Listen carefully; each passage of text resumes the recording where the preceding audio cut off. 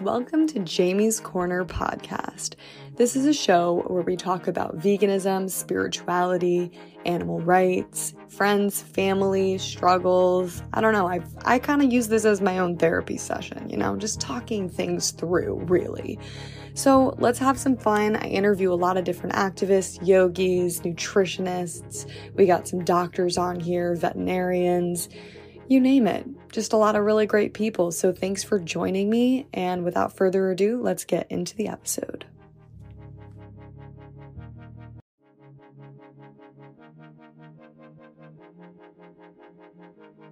Part of me feels like it's worse to be a vegan who's not active than to be a meat eater, because the meat eaters don't know how bad the situation is. They don't know what's going on. They're basically blind to it, whereas the vegans know. So if you have this knowledge and you're not actively trying to get people to stop torturing animals, you're limiting yourself, and there's so many things people can do. If you're an introvert, a lot of people don't want to talk to people, that's perfect. Do behind the scenes stuff. You could learn to edit videos. You can work with the Humane League, Mercy for Animals. There's so many organizations you can join. So don't put yourself into this box and think oh, this is what people are doing on YouTube. That's what activism looks like. It's really not. Some of the most effective activism, I think, takes place behind the scenes and at legislative levels. And we're on. We are live here with Natalie Fulton, the Juggling Vegan, previously known as that. Now she's just Natalie Fulton, and I freaking love it. Thank you for joining us today on Jamie's Corner, Natalie. Thank you so much for having me. I love the podcast and all the work that you do. So yeah, I'm very, very excited to be here. Thank you, and I love everything that you're up to. And for those people that don't know you, Natalie, you are a YouTuber, you are an animal rights activist, you're based in New Orleans. Why don't you just give us a little intro of what you're up to these days? Totally. So yeah, as you said, I'm mostly a YouTuber. So most of my activism right now is filming street outreach on the streets of New Orleans and putting it up on YouTube. So I have a few different methods I do this. Big one is that I give away free beer to people in exchange for talking to me, which I love because, it kind of makes vegans seem more generous and more fun. And another thing I like to do is just talk about kind of the power dynamics, the ways that humans use power over other animals. And I think that really connects with people. So I'm getting more into that. I'm also working on doing more speaking. So if you want me to speak at a college or university, that's definitely on my radar. So yeah, just kind of hitting the vegan scene hard and hoping to make real change for animals. I love it. I think the street interview stuff is so fun, and I'm feeling an episode of a double hosted show with Jamie's Corner and Natalie Fulton. Yes. I think we could totally co-host something. That would be amazing. Yeah. New Orleans. Yes. I would love that. So today we're going to get into how you even went vegan, why you went vegan, and then I want to get into activism. I want to talk about how you film your street interviews, why you feel that this is an effective way to reach people, and hopefully by the end of this episode, those that are listening will be able to either go out on the street and do what they're doing themselves or find other forms of activism where they can get more involved. Because I do feel that we have a lot of vegans, but we don't have a lot of activists. Absolutely. And I think that we all are so unique in our own ways, and finding whatever route or form of activism that suits us is super important. So for you and me, we like meeting people. We like talking to new folks and having fun. And your interviews can be really fun and funny too. Thank you. It's yours as well. Thank you. And so for me, it was I really wanted to get eyeballs on this topic in a way that got the message across, but also made people want to watch it and not necessarily cry the whole time. So, yeah. How did you even get involved in animal rights? What's your story with that?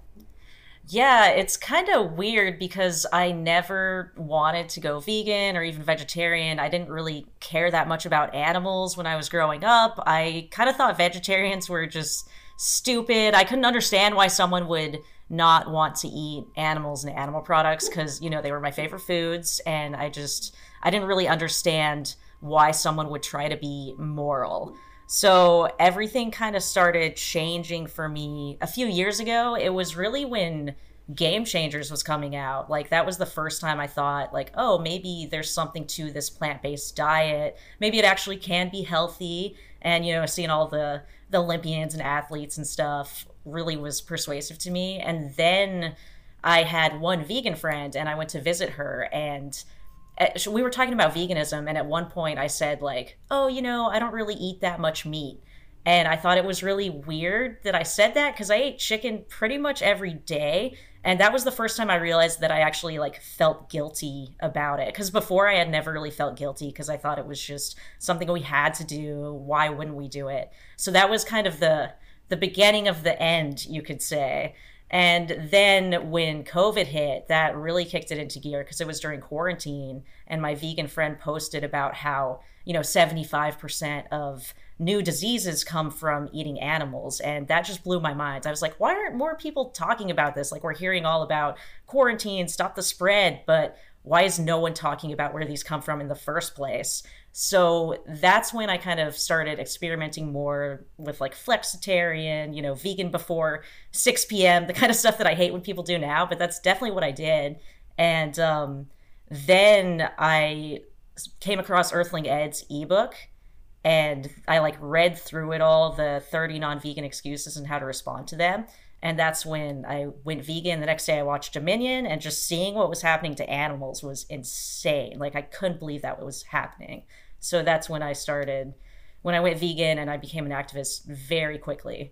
Wow. It's hard to even fathom what happens to animals. And oh my God, super cool that during the pandemic, you actually allowed your guard to come down and allowed that defense system that a lot of us have when it comes to talking about meat and dairy and eggs. You allowed that guard to come down, and you did your own research. And after doing your own research, here you are today speaking up for the animals.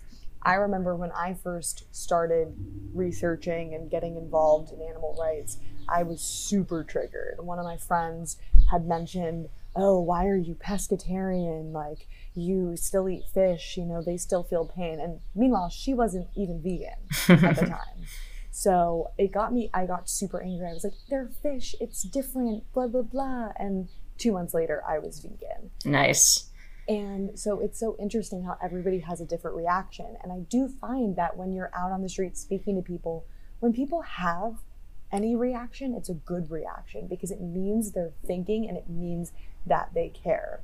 So talk about how you started getting into activism. Picking up a camera and going out and filming, that's not always easy. It's easy to say I want to do these things, but then to actually do it and go through with it and edit it, it takes time, it takes energy. Talk about that. Yeah, absolutely. I think it's easy to just kind of look at someone on YouTube and be like, oh my God, that's, anyone can do that, right? But then the reality of it is a lot more challenging. So for me, I didn't initially want to put stuff on YouTube. It was something that I was resistant to because my fiance is a YouTuber and he's a lot bigger, and just watching him go through that growth and the kind of mental health challenges that come along with just having thousands of eyes on you, people being really critical of everything. So I didn't really want that. But I did start going out to the streets and talking to people, and I just really, really loved it. And it was really all I wanted to do. Like I basically started going out right after the vaccines came out after quarantine, and I just went to the streets a lot. And then one night I was hanging out with some of my friends, we were just hanging out, drinking, and I had been debating with one of my friends for a while, and he was sick of it. So he just like sicked me on another one of my friends. And we had like an hour and a half discussion, and I was very aggressive and like just very harsh. And it was really good though. And then my friend who's a lawyer said like, I think people would want to watch that. Like, I think that people would probably pay you if they could watch that. And I was like, that's interesting, especially coming from him because he's someone who like never gives compliments or anything like that. So then I figured, hey, like I already have the equipment, my fiance is a YouTuber. So he showed me how to edit, and now I film with my phone, but we started using his camera, and I just got like a little mic, and you really don't need much to do this at all. So it's been really great. I highly recommend anyone to put their videos up because you never know who it's going to connect you with, and you never know who you're going to reach. Right. And it maximizes your reach. So it's one thing you're super passionate about animal rights, getting the message out there. It's one thing to have these conversations and speak with people, but it's another thing to then put it online and have it reach thousands of more people and maximize. And so that's really where YouTube came in for me as well, was like I was going to these AV cubes, which is where we show footage to the public of what happens behind the meat, dairy, and egg industries. And I would stand on the streets and talk to people about it. And I was like, well, I really want to start recording these conversations. And that's how I started putting it up on YouTube. So I came across your videos because I think I saw some stuff on TikTok, you posted on Instagram, and you also post your clips on YouTube. So being that you said you were using your boyfriend's your fiance's camera in the beginning, now, so you switched to doing it on iPhones, like what equipment works for you and what advice would you give to people that are trying to get into this? Yeah, so definitely kind of the same answer for both, which would be to use what you have. So I had that fancy camera, but he wasn't willing to go out and do this as much as I would like. I like to go out once or twice a week. So I had to figure out a way to film on my own. And I have an iPhone 12. And if you've got one of the newer iPhone models, or really any phone these days, has a really good camera. So you've got your camera set, then you just need to buy a mic. And the mic I got was $120. It's a H1N. And I met someone who does this in Canada, and she said she got a mic for $10 and she used her dad's old cell phone. So you've got that. And then the only other thing you need is a tripod, which are, $30 on Amazon. So you could be filming your stuff on the streets for less than $150 and making a huge impact. So don't think that you need all this crazy fancy equipment. Like, if you want to work toward that and get that one day, that's a great thing to do. But when you're starting, just start as soon as possible. Don't put things off. I've talked to other YouTubers who said they spent months trying to get the best equipment, saving up money, and it was just a way for them to put off going out onto the streets. So don't fall into that trap. Just use what you have and get out there. Absolutely. I think that's great advice. The hardest part is just pressing record and actually doing it. So with the mic, is it something that connects into your iPhone, or is it wireless? How does that work? Yeah, it's wireless. It's called the H1N Zoom Handy Recorder. So it's battery powered. So you just, you just get the sound going and then you sync it to your phone in post-production. And do you use Premiere or Final Cut? Yeah, I use Premiere, which I like. I think Final Cut is also great. I've not used it personally, but I know there are a lot of free things you can use as well. So if Premiere's out of your budget, it is kind of expensive. Once again, just start with what you have. Exactly. And there's different, equipment that other people may use, but for the most part, it all does the same thing. You just want to get the video recorded. You want to get the message out there. And so much of the magic also happens in editing. So depending on what style you're trying to go for, if it's more fun and jumpy and cutty, you can do that and edit. If it's more long form and just literally filming one conversation, you could do that as well. So that's awesome. So can you talk about some conversations or some people that you come across? What are some of the most common pushbacks that you get? Yeah, so it kind of feels like the most common arguments go through phases, Like, I feel like when I first started doing activism, it was all like, plants feel pain, that was a big thing. But now, more recently, have you heard of the show Yellowstone?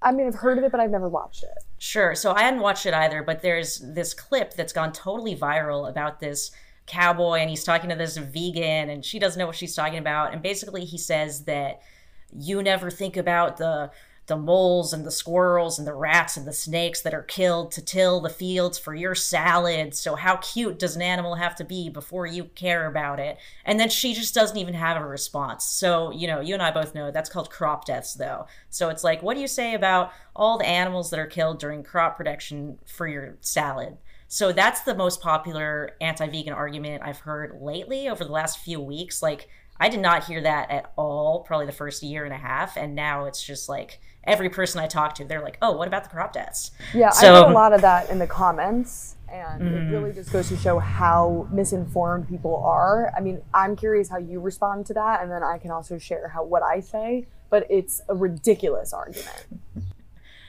Yeah, it's ridiculous for a few reasons. The biggest reason is because it's just totally inaccurate, because you need so many more plants to feed the animals to then eat the animals. So you have to account for, I usually say it's around 15 times more crop deaths to feed an omnivore diet plus the animals you're intentionally killing. So right there, the numbers are debunked. But then you can also say things, which I think is fun. I saw someone say that, sometimes there are humans accidentally killed during crop production. Does that mean you're justified to kill humans? And of course, people would say no. So the point you want to eventually make is that just because something happens accidentally, it doesn't justify intentionally violating an animal's rights.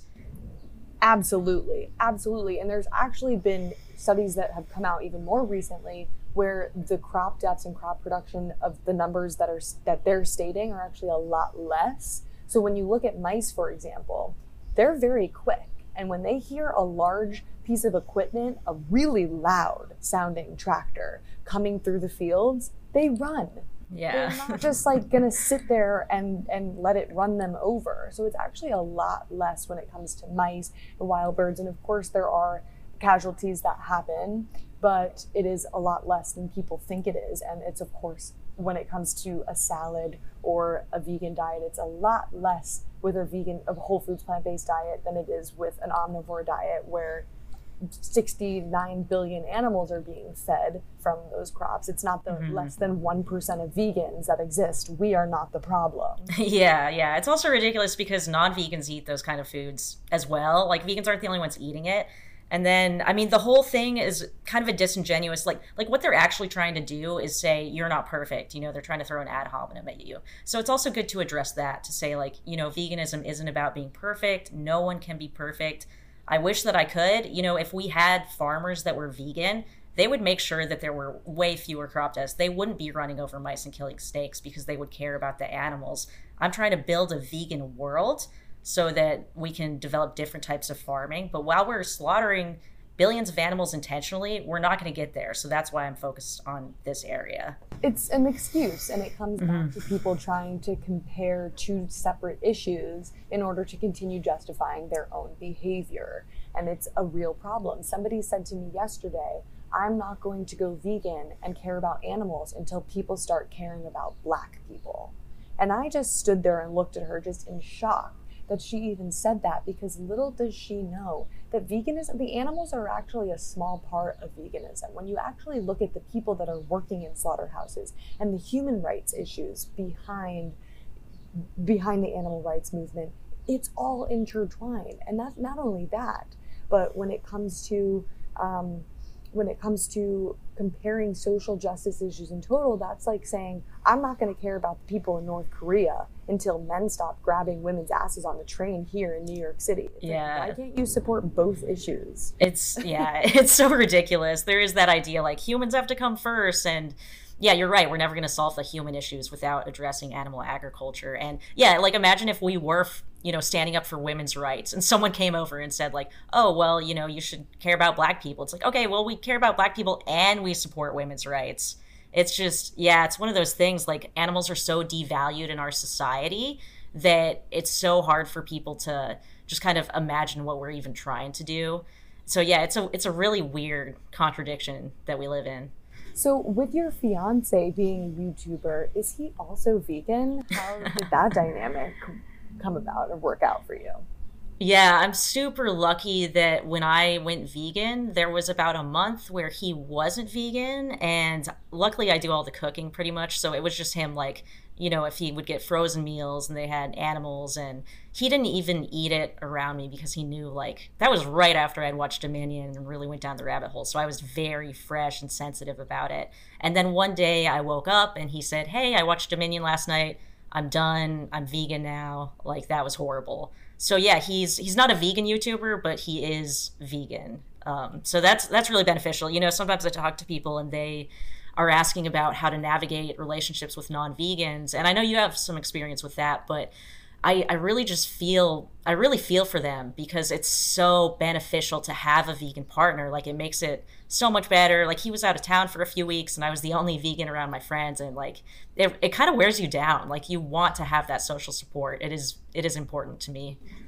It's a huge part of the vegan journey. I find that having that social circle, that support keeps me going. It keeps me not feeling like I'm crazy in the non-vegan world, and my boyfriend, it took him about a year to Wow. go vegan, which was really difficult because it's like something that you're fighting so hard for every single day of your life, to then come home to your partner, somebody that you really care about and love, supporting the very industries that are causing violence to the animals you're trying to save. It's like, it makes no sense. Yeah, that sounds tough, but it also shows that sometimes people just need time. Yeah, it does. And also, it's like you have to think about what experiences have they had in their lives with animals, or, you know, what information have they been taught or told. And that plays a big part in their transition into veganism as well. Mm-hmm. So when you go out and film, do you ever just set up the tripod yourself and not have your fiance there, or do you go out with somebody else? Oh, wow. No, I pretty much always go out alone because no one else, I don't have anyone else to like go with me when I want to go. I like to go on my own schedule too. You know, like some days I wake up and it's nicer weather than I thought it would be, so I go do outreach. So that's a big part of the reason I can get out there so much, is that I don't have to kind of rely on someone else. So yeah, I just have my tripod and you know, my whatever sign I'm using, and my phone and my mic, and then I have someone sit down, I get it all set up, I get the sound going, and then we just roll with it.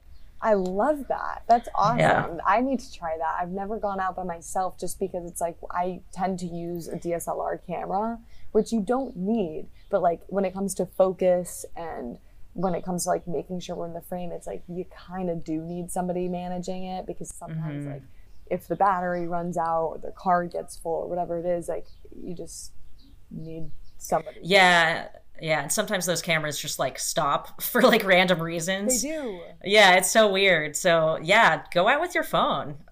Yeah, I should try that. Do you do it where the selfie mode is facing you so you can see the frame, or do you do it with the back camera? I just set up the phone. So I have them sit, and then I frame it basically imagining where I'm going to be sitting. And then I just sit next to them. And that's another thing. I think sitting next to people is powerful because it makes them feel like you're not against them. You know, you guys are on the same side, you're on the same team, you're trying to explore the truth of why they feel the way they do, why they believe the things they believe. So I think sitting next to people is a great way to kind of build rapport. And how has veganism impacted your other areas of life? Before we started recording this episode, we talked a little bit about spirituality, breath work. What things have helped you dealing with living in a non-vegan world, and has helped you become a more spiritual, in tune person? Yeah, so I've always been fairly spiritual, not in the sense that like, you know, I think spirituality can mean a lot of different things to a lot of people. For me, it mainly means disidentifying with like the ego, you know, like that kind of more Zen or Buddhist type. And I've always felt like, you know, it doesn't really like the Natalie is like kind of like a character, right? But that's not the truth of who you are. So to me, veganism is kind of separate from that, because veganism could be just another identity. And sometimes you hear ex-vegans and they say, oh, like I just didn't want to have the vegan identity anymore. So I think it's good to kind of keep that separation intact. So for me, in terms of, you know, living in a non-vegan world, like it gets hard, especially when you're doing activism, especially when you're exposed to footage or going to slaughterhouses, and then you talk to someone and it's like they just talk about how all the farms are happy, and you're just like, how clueless can you be? And it does get difficult, especially with friends and family, you know, when they haven't changed, when you've been pretty upfront with them after a while. So some of the things that help are, yeah, I started doing breath work, which for anyone who doesn't know, it's kind of like meditation, but more focused on breathing, and kind of like meditation on steroids. So I did meditate for a long time, and I found that I just wasn't getting kind of the benefits I wanted to get. But with breath work, I felt the benefits almost immediately. Like sometimes you do breath work and like it feels like you're on drugs. Like it's crazy. Like your whole body tingles and you feel very calm and peaceful, and you can do it anytime. You know, you can just get a breath work app and then just go for it. And it really helps a lot. So that's a great way to do self-care. Exercise, super important, eating healthy, just kind of keeping hobbies. And I know it's very tempting when you go vegan to like only surround yourself with vegans, but I find that having non-vegan friends is good too, because we don't want to fall into misanthropy. We don't want to think that all meat eaters are terrible people, because that's not true. You know, we were meat eaters as well. So it's good to kind of maintain that connection with them, to remind yourself that even though they're participating in this horrific atrocity, that doesn't mean that they're horrible people. Absolutely. I think I want to talk about that because I do think that that's a really important topic. And being that I definitely have had a hard time sitting down at non-vegan tables, and you kind of fall into this bubble where you think that we're further ahead in the animal rights movement than we actually are because all of your close friends are vegan. And I've noticed that a lot of people that are around me have actually transitioned to a plant-based lifestyle. So that's good and helpful. Yeah, that's amazing. But at the same time, of course, like, maintaining the mindset of actually looking at things as face value and being like, okay, we still have a lot of work to do. So do some of your non-vegan friends pick at you? How do you handle some of those situations? I mean, you break down things super logically, and it's almost like, even with your YouTube videos, I love how you approach people and how you speak to people, because you can't really argue with what you're saying. You've done your research and you really do know the facts. Like, you really do know how to handle all of these arguments. So what are some interactions that you have with your non-vegan friends? And to kind of also summarize, like, they are not bad people. It's the fact that good people tend to do bad things. So what are those interactions like? Yeah, so I feel like they don't happen as much now as when I first went vegan. Like, when I first went vegan, people did kind of talk to me about it, and then they quickly realized how easily I could destroy all their arguments, and they tended to just like not bring it up. Because you're right, like, I do know what they're going to say before they even say it generally, because the reason for that is because people use the same 15 to 30 excuses. So it's not like I have some superpower. It's just that their arguments are so bad. And if you watch, a few hours of street outreach on YouTube, I've watched much more than that, you're going to know all these arguments. So it's really not that difficult. And then sometimes, like, I was at a party a month ago and someone brought up veganism, and one of my friends, I kind of like was like, oh, like, what do you think about it? And he was like, oh God, I don't want to do this. Like, you're too good at this. Like, I just don't want to talk about it. And I was like, all right, like, that's fair. So I think that it's at the point where they're just kind of afraid to bring it up. Like, they know that there's no reason to. I think they're afraid of going vegan, Oh my God, I experienced the same thing. It was in the beginning, it was the hardest because that's when people would really pick at me before I really started looking into how to respond to people. And I always felt really uncomfortable, and I would almost not tell people I was vegan because I didn't want to get into these conversations. And then it went through a period where it was like every table I sat down, the eyes were on me, the questions were on me about protein and B12. And then I was starting to slowly but surely be able to respond very effectively to that, to the point where now nobody really approaches me about it because they know they'll be shut down so fast and quite frankly look like an idiot.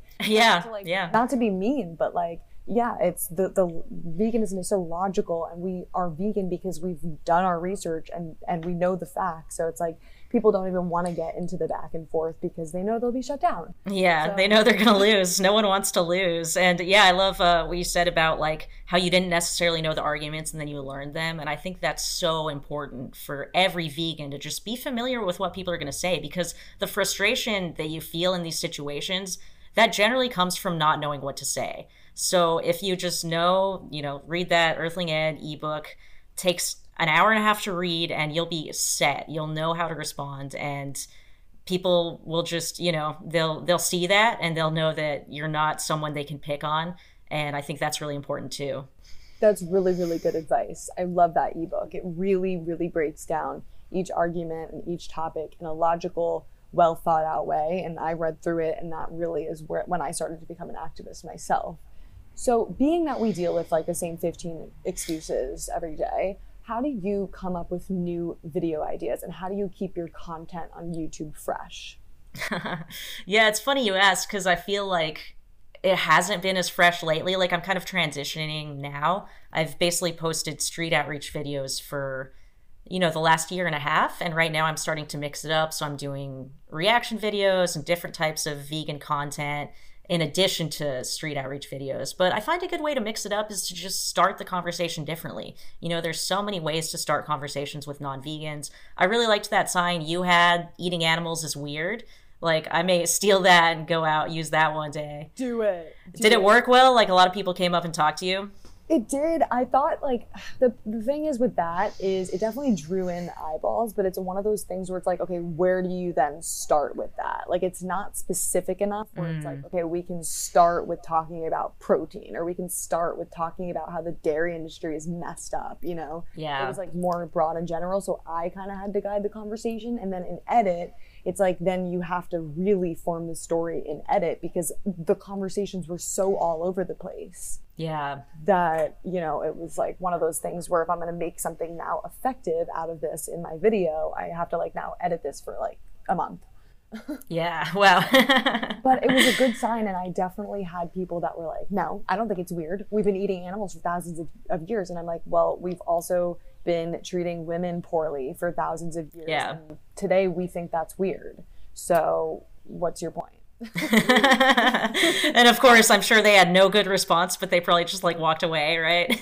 Oh God, yeah. Well, one guy got really mad at me. He's like, he was bringing up people in other countries and food deserts and this and that. I'm like, oh yeah, that's why I'm right here in the West Village in New York City talking to you, Mr. Pierce Morgan, and your Rolex watch and your wool sweater and your designer dog. Like, who are you to be talking about people in food deserts in other countries?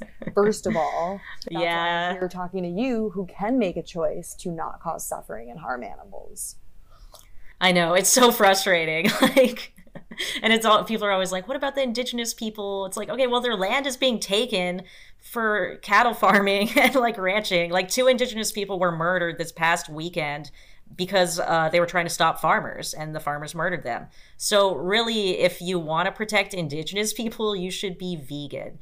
So yeah, people, they will latch onto any excuse in the world to just not make this simple change. So yeah, it is tough. But yeah, as far as starting conversations, I think one of the best things I've found through doing outreach is to start with a quote that most people would agree with. And don't let the people know beforehand that you're talking about veganism. Just say, oh, we're going to have a thought-provoking conversation. It may challenge your views. Are you prepared to be challenged? And they'll be like, yeah, I love to be challenged. And then you hit them with that quote from Spider-Man is really good. With great power comes great responsibility. Everyone agrees that we should use power wisely. And then you say, to transition into veganism, you say, one of the ways in the world where I think people don't talk about this is the way that humans as a species have used power over other species. What do you think about that? And then you can start, and it's just a really good way to frame it as, you know, these animals are innocent and vulnerable, and we're just, you know, murdering them because we can. And I think that is a great way to start conversations. Absolutely. And I think also taking what they then say about agreeing with the quote and whatever their views are to then be like, well, you actually do agree with the ideologies behind veganism. You just said that you don't think we should take, you know, power and harm more vulnerable beings. You just said that. So how do you then align your beliefs with your actions? Well, you don't. And so that's why today, after our conversation, you better be going vegan. Exactly. Yeah, no, that's a great point, is whatever they say, you can just use that against them. And it's funny when they realize what you're doing and they kind of like get this face like, oh shit, I'm in trouble. And you're just like, it's so satisfying. Oh, I love it. Like pure manipulation and evil, but used in the best way possible. Yeah, people are always like, vegans are manipulative. It's like, not when you can't compare us to the meat industry. Like, they're literally lying through their teeth about everything. Like, we're just trying to use the morals you already have and make you see that they can be applied to animals. To me, it doesn't seem manipulative. No, not at all. You're just unlearning these deep societal conditioning responses and things that you've been taught your whole life that are just meat industry propaganda. So I joke and I say I will push my vegan agenda, but really it's not, I don't gain anything from you going vegan, you know? So it's like, I don't have money to be made. I'm really just like telling you, leave animals alone. So. Yeah, I just want them to not be tortured. Like, that's it. That's all. Yeah. Yeah, you would think we're asking for like $5,000 or something. Yeah, right. People react. I would bet most people would rather give me $5,000 than go vegan. And that's like so depressing.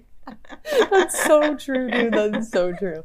So I want to also talk a little bit about branding. And so you are now in the point where you are almost at the 3K subscriber mark on YouTube. That's huge. You are growing every single day. Thank you. You're posting consistently. What are some tips and strategies that you have for people about growing your YouTube and also like with your branding? I know you made a video on this, on why you changed from the Juggling Vegan to Natalie Fulton, but talk about that and why you decided to do that. Yeah, definitely. So when I started my YouTube channel, I wasn't really ready to have my personal identity be kind of my YouTube identity. You know, it was sort of more an experiment. I wasn't sure if I was going to keep doing it. And then as far as growing a channel, it can be really hard. You know, it's one of those things that takes a lot of patience. And yeah, like I'm at 3,000 subs, but that doesn't seem like that much to me. You know, like there's always that part of you that just wants to be growing a lot faster, because when you're way bigger, then more people see you and you can influence people. And that's like really what we're trying to do at the end of the day. But in terms of growing YouTube, I think as with everything in life, whether it's going to the gym, whether it's eating healthy, you're just having good habits, it's all about consistency. Like you have to be consistent. Typically on YouTube, you want to be posting at least once or twice, or once a week or twice a month, once every 2 weeks, and throw in some shorts as well. So it is a big time commitment, and there's going to be months and months where nothing happens. You know, you're not going to have any subscribers, or you have subscribers, but you're not growing. And I think YouTube is almost a test of like, are you willing to keep going and to push through that and keep being consistent? And at the end of the day, that's what you have to do. So yeah, part of the reason I changed my name was because I just wasn't posting as many juggling videos as like I should be for the Juggling Vegan. Like I would post a few juggling videos, but especially during the winter, it's too cold to juggle outside and I just didn't want to do it. So I finally feel like I can be just Natalie Fulton and going for a more professional vibe, hoping to speak more in universities and schools and things like that. So it's just kind of, you know, I would love to have like a name that I thought of that was a little better, but if you can't think of a good name, just use what you were born with. I think Natalie Fulton is great, and as you start to expand and grow your brand, it's something that I think really can reach even far more people, because sometimes even having the name word vegan, yes, can yes, turn people away. So yeah, that's super interesting too. But it's one of those things where when you just get started, it's like pressing that record button that you then start to figure it out and grow. So like for me, for example, I started my podcast when I was in college, and at first it was called Under the Vegfluence. And the idea that I had behind this was, so one of my professors was like, you guys have to build a website and do a podcast. And when I was in college, all of my projects were about animal rights. And so I always tried to relate it. And so when I thought, oh, Under the Vegfluence would be a fun topic, I'll just like record my episodes right before I get drunk and go out with my friends. I'll be like sort of tipsy talking about nice. It'll be fun and whatever. So I did that for a couple months and I got an A on the project. It did pretty well. But then as I started to then grow out of that, I changed it to Drop the Knife. And the idea that I had behind that was I was really like a very serious activist. I was going to slaughterhouses all the time. And the idea that I had with that is it's like, this animal is so innocent, just drop the knife. Like, leave them alone, you know? I like that. Thank you. We are responsible for their murder and for their death when we eat these products. We are holding the knives. Even though we have other people kill them for us, we are responsible. So but then in my cover photo, it was like me holding a knife, and it was, you could see the reflection of the animal in the knife. And as I started to continue growing that, I was like, this is turning away non-vegans. It just was. And I felt like I wasn't able to reach more people than I wanted to. And so that's when Jamie's Corner came about. And I started doing the street interviews and then changing the podcast over to that as well. Cool. So your brand changes as you grow. Yeah, definitely. And there's almost this like fear, like I was like afraid of changing my name, but you know, it really doesn't, like no one really cares except for you. Like you just change it and you're good. But yeah, that's the other thing, is I wanted to take vegan out of the name, because you're right, it does turn people away. And especially some of my videos, I don't even want them to necessarily know that what we're talking about is veganism until maybe the end. So yeah, and like if people were sitting down to interview, they're like, what's your YouTube channel name? And I couldn't say it's the Juggling Vegan because I didn't want them to know I was vegan. So now I can just say, oh, it's Natalie Fulton. I'm really excited to see where your channel goes, what you end up doing. I want to see more public speaking things. I mean, especially in New Orleans.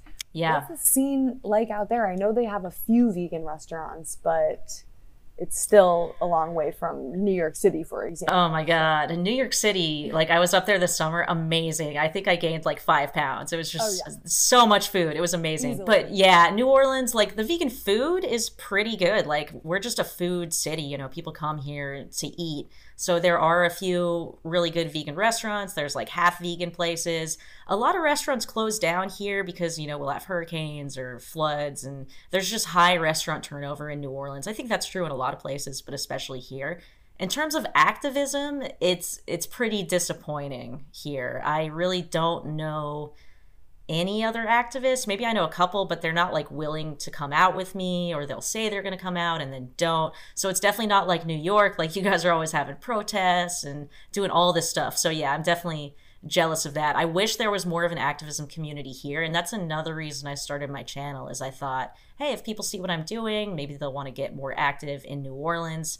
That hasn't been the case. I've really kind of reached people further away, but people in other places say, you know, you've inspired me to get active. So that's great. It would be nice to have people to kind of go out with. We're so lucky to be in an age, a digital age, where we can connect with people. But yeah, that's disappointing that there's not more people going out in New Orleans, because they freaking need it. Just as much as anywhere else, but especially the crawfish, the seafood stuff. It's disgusting. But I know, it's so gross. If anybody is listening that's in New Orleans, hit Natalie up, and maybe you guys should go out together, because activism really is holding a sign outside of a meat aisle. It's going, you know, and disrupting a vigil, or going to a slaughterhouse vigil. It's doing something. Like it can be anything. It could even be wearing a shirt down the street that you know, says a message for the animals. So people should really to get together. Somebody's got to start that up.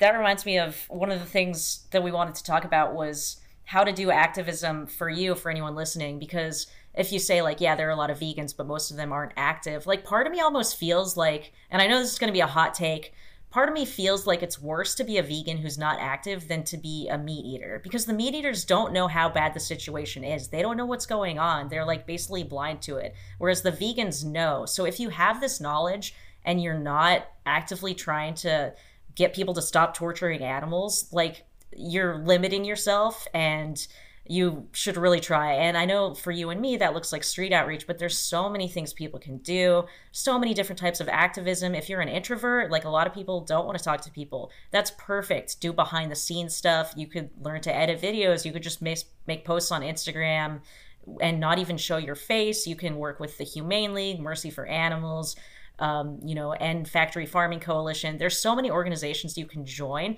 So don't put yourself into this box and think like, oh, this is what people are doing on YouTube. That's what activism looks like. It's really not.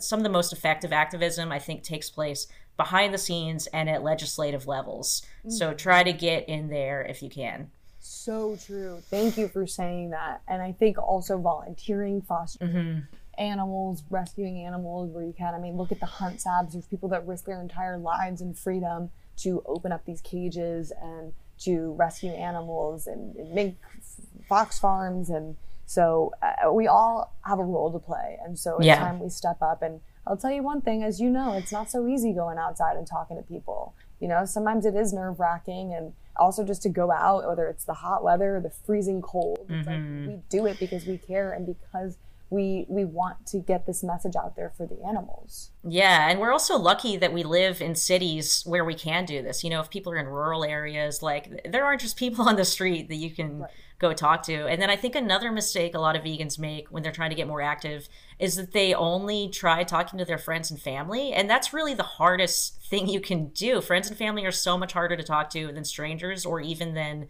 doing other online activism events. So if the only thing you do right now is talk to friends and family, I would say stop doing that and kind of focus your energy elsewhere, because you're just going to get frustrated. You may damage your relationships, and it's really just not the most effective use of your time.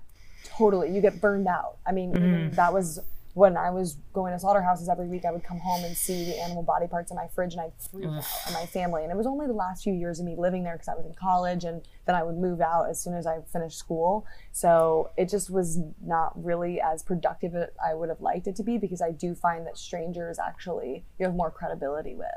Yeah. They don't know how ridiculous you are in other areas of your life. Exactly. Yeah. So that's a really, really good point. So I guess as we begin to wind things down, I do want to get into your routines. You mentioned breath work, but also talk a little bit about what you eat for breakfast, lunch, and dinner, and different advice and tips, skincare that you have for vegans, non-vegans alike.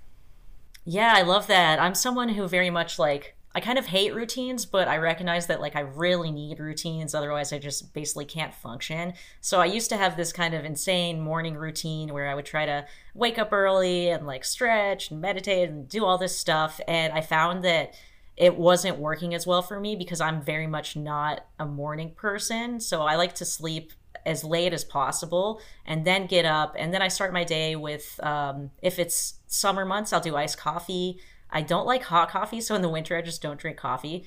So I'll just take half a caffeine pill, walk my dog, try to get out in the sun a little bit if the weather's nice, and then I'll work for a few hours till I get really sick of working, and then I go to the gym, and that's a great way to just kind of get out of the house. Sometimes I just go to the gym and I just stay there for 15 minutes. I'll maybe stretch if I'm just really not feeling working out. Even just going is it makes a huge difference in your day. Then I come home, maybe I'll work more.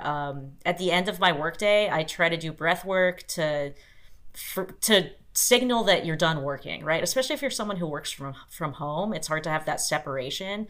So that kind of helps you release any negativity that you experience during work and lets you know that it's time to relax. And do you work on your content, or is this you work for another company? How do you manage both your YouTube and work? Yeah, well, I do have a part-time job at a half vegan restaurant, so it's very different from content. So this would just be, editing, doing all my content, which is it's not quite full-time, but it takes a long time. So that's all from home. Yeah. It does. Yeah. I feel also that's another sacrifice you have to make if you do want to become a full-time YouTuber.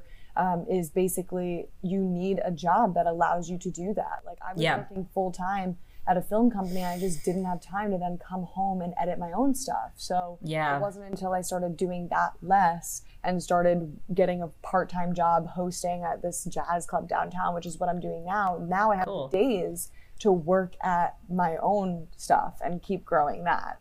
Yeah, working full-time to part-time is so valuable. If I couldn't do anything when I had a full-time job, even just going to the gym, it was it's too much. I don't know how people do it. So yeah, do whatever you can to save up enough money or get a job that pays really well in a short amount of time if you want to be a content creator, because, it's going to take 3 years really before you could support yourself fully just from content creation, unless you're just insanely good. So you want to have something set up to where you don't have to worry about money. So working part-time is great, especially in something totally different, because then you're not always on your computer. That was part of the problems in editing all day for someone else. I was working on animal rights content, which was great. But then it's to then come home and do the same thing. It's I can't stare at a screen any longer. So we're not doing this. So you like to go to the gym. You mentioned eating healthy. What are your favorite meals? So my favorite meals, I do like going to the gym, but I'm also very lazy, especially when it comes to cooking. So for lunch, I'll just do I literally eat tofu plain a lot of the time. And I know a lot of people think that's gross, but I don't really mind it. I like those bagged salads, so I'll just put some tofu on a bagged salad. That's a good lunch. Sandwiches, chickpea sandwiches. For dinner, I think my main thing would be those jars where you can get Indian curry sauces or Thai sauces. I'll get that, some veggies over rice, pasta, Beyond Burgers, just something that's pretty simple and tasty is what I tend to go for. Yeah, that literally sounds exactly like what I do. Yeah, nice. It changes day to day, but for the most part, it does. Frozen veggies are great to have on hand, super easy. Smoothies, especially, like I pretty much have a smoothie every day. You can get a ton of fruit in there, flaxseed, creatine, protein powder. Like if you have a smoothie, you can get so much in there, spinach, kale. So try to have a smoothie if you can. Yes, exactly. That's great. And a big part of veganism is not even just diet. It's what you're wearing, what you're putting on your skin, what you're shampooing and conditioning your hair with. So what are some of your favorite cosmetic products? Yeah, and I think this is cool because like when I went vegan, I was afraid that I'd have to change everything, like my shampoo and all that. But I found that most things now are cruelty free, like they're not tested on animals. Canada banned testing on animals this past week. I think maybe some other states have banned it. So it's really a lot easier than you would think. So Yeah, I New use this York. like, oh, New New York York banned did. it. Oh, that's amazing. Man, it's because y'all got so many activists there. That's It does awesome. get complicated though when it comes to the testing in China. So Right. they're actually not allowed to do the testing in New York, but they can still sell the products that are tested on animals in stores. So it's a simple, just look on the back of the label, make sure that it has the leaping bunny, the PETA, the cruelty free and vegan text on it. Yeah, yeah. And yeah, one of my friends told me about the China thing. Like, if you really want to be safe, make sure that the company doesn't sell anything in China because that means they are doing animal testing there because they have to. But yeah, my favorite, the shampoo I use is like super bougie. It's called Pureology, but I love it. When you put the conditioner in your hair, it like feels like a mint on your head or something. It's like it's really cool. So I like that. And in terms of makeup, I just, go to Amazon and type in whatever vegan makeup and go from there. But I'm not like super specific about skincare or anything. I used to have like terrible acne, and then I went on Accutane, and that really cleared things up for me. So I know a lot of people struggle with acne, and Accutane's kind of scary, but it was definitely worth it for me.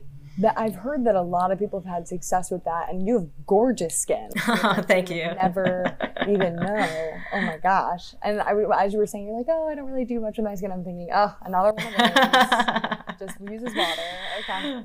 Okay. Do you have to do a lot to your skin? I do. Yeah. Yeah. It's one of those things where if I don't wash my face or take my makeup off, it's like I will break out. And Yeah. I suffer more from texture as opposed to like big pimples.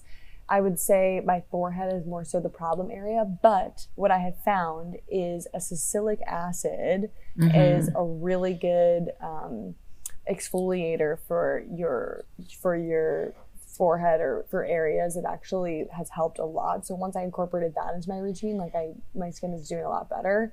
And also I find that double cleansing, like first with an oil cleanser and then with your actual like cleanser, whatever it is, I'm using like a benzoyl peroxide, like actual cleanser, daily cleanser. And the oil cleanser has helped because it at first is taking off that sunscreen. If you wear makeup, it's taking that off and then you're actually washing your face.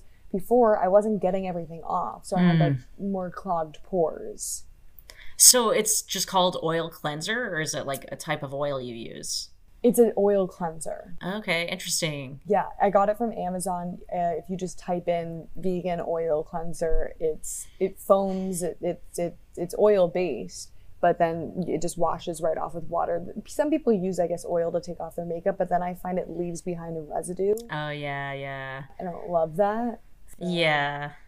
Interesting. I may try that because yeah, sometimes I feel like the makeup doesn't quite get off, and yeah. that's never good. No, and then it's like you end up washing your face 2 times and your skin is so dry. Yeah, yeah, especially in the winter. Like, oh my God. Yeah. I love Yeah. this Honolulu. It's like a purple bottle of moisturizer. It's Honolulu. It's an anti-aging thing. I'm 24. I don't necessarily need an anti-aging thing, but it is super moisturizing, which I love. Nice. Well, they say, the younger you start, the better with that kind of stuff. Perfect. I'll look like I'm 20 the rest of my life. Yeah. I'll take it. If I can reach more people on the street with a nice Yes. glow to my skin, then It's because I'm vegan. Yeah, exactly. definitely. I'm like, plants. Little do they know. I mean, it has helped a lot. Yeah, yeah. Vegans But do I look also- younger from my Yes. anecdotal experience.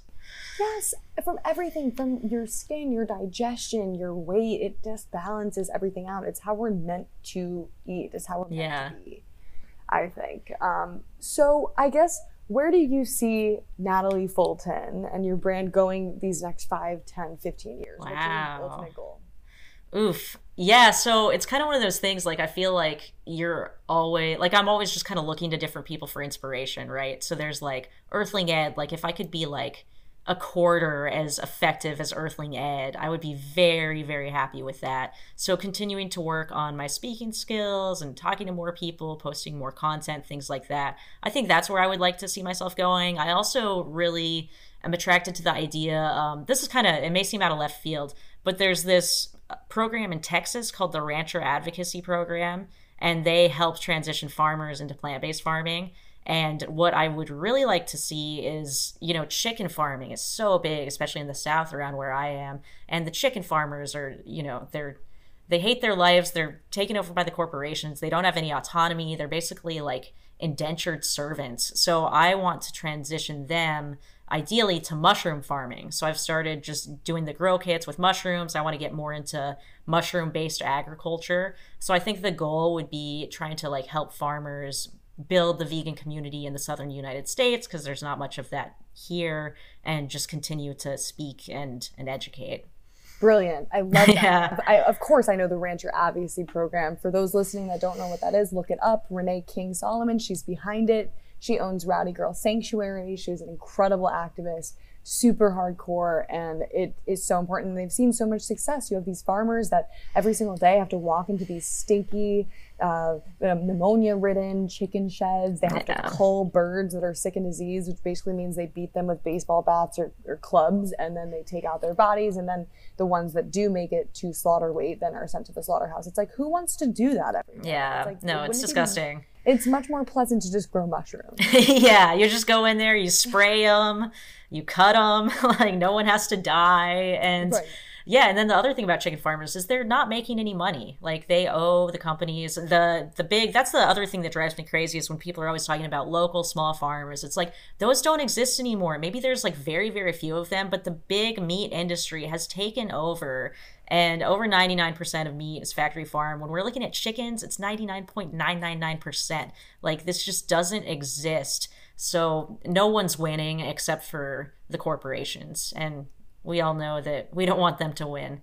Right. It's like vegans are not the big, bad, evil monster that's trying to come in and put people out of jobs and control everybody. Like, no, instead they're actually speaking up for these people. Yeah. Yeah, and I would love to see more of that, more vegans joining with smaller farmers to end factory farming. Like, I know we disagree with small farmers about animal ethics, but if they want factory farming to end, and so do we, let's focus on that. And then once we do that, we can address those differences. I think that would be great. And there's things that are looking promising, but it's a pretty big fight as well. I completely agree. And so also, being that we are women in this movement, you kind of do see that a lot of the animal rights movement online is run by men. And we love Earthling Ed, we love Joey Armstrong, James Aspey, whoever. But I do want to see more women, getting more views on YouTube and talking to people.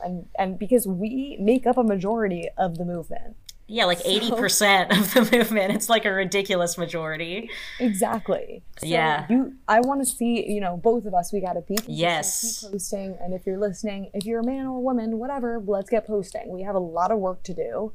And yes. So where can people reach you? Where can they find you if they have questions? Yeah, totally. So I'm happy to answer any questions, especially if you want to learn how to do street outreach. I do private coaching. So DM me on Instagram if you want to do that. As far as where to watch my videos, you can see them on YouTube. Just type in Natalie Fulton and I'll come up. And yeah, just check it out. See if you like anything. See if you like my style. I'm definitely more of like the less aggressive type because that's just more true to my personality. I feel like it's more sustainable, although I love the aggressive types as well. And yeah, if you want advice, like I'm always happy to give people advice. So feel free to message me and I will get back to you. Yes, and you can find the aggressive type over here at You do it in like such a funny way though. It's not like scary aggressive. It's like a funny aggressive, assertive maybe. But yeah, it's great. Secretly I'm seething through my teeth. I try my best. And also, one more thing I wanted to ask you was, what was that breathwork app called that you use? So it's called Othership. It's fairly expensive, but they have a scholarship where you can get it for free if you email them. It's great because they give you basically 2 you can do every day. There's an up and a down. So if you want more energy, you do the up. If you want to go to sleep, do the down. And they also do an all around, which is dealing with more like emotional issues, because we all have so many emotions that aren't processed and are coming out in unconscious ways. So breathwork allows you to go into those emotions and work through some of that stuff, and it's super powerful. So I recommend it to everyone, even though it's kind of like exercise. Like, it's hard to do and you have to make time for it and stick with it, but the results are there. Yes, and being activists, we need it that much more. Oh, yeah. Be here in the long run for the animals, for our planet, for our health. We want to be here, and you have to take care of yourself. You have to take care of yourself. So without further ado, thank you everyone for listening. Natalie, thank you so much for your time, for coming on and chatting with me. Yeah, thank you so much. It's been super fun. All right, guys, peace out. Bye.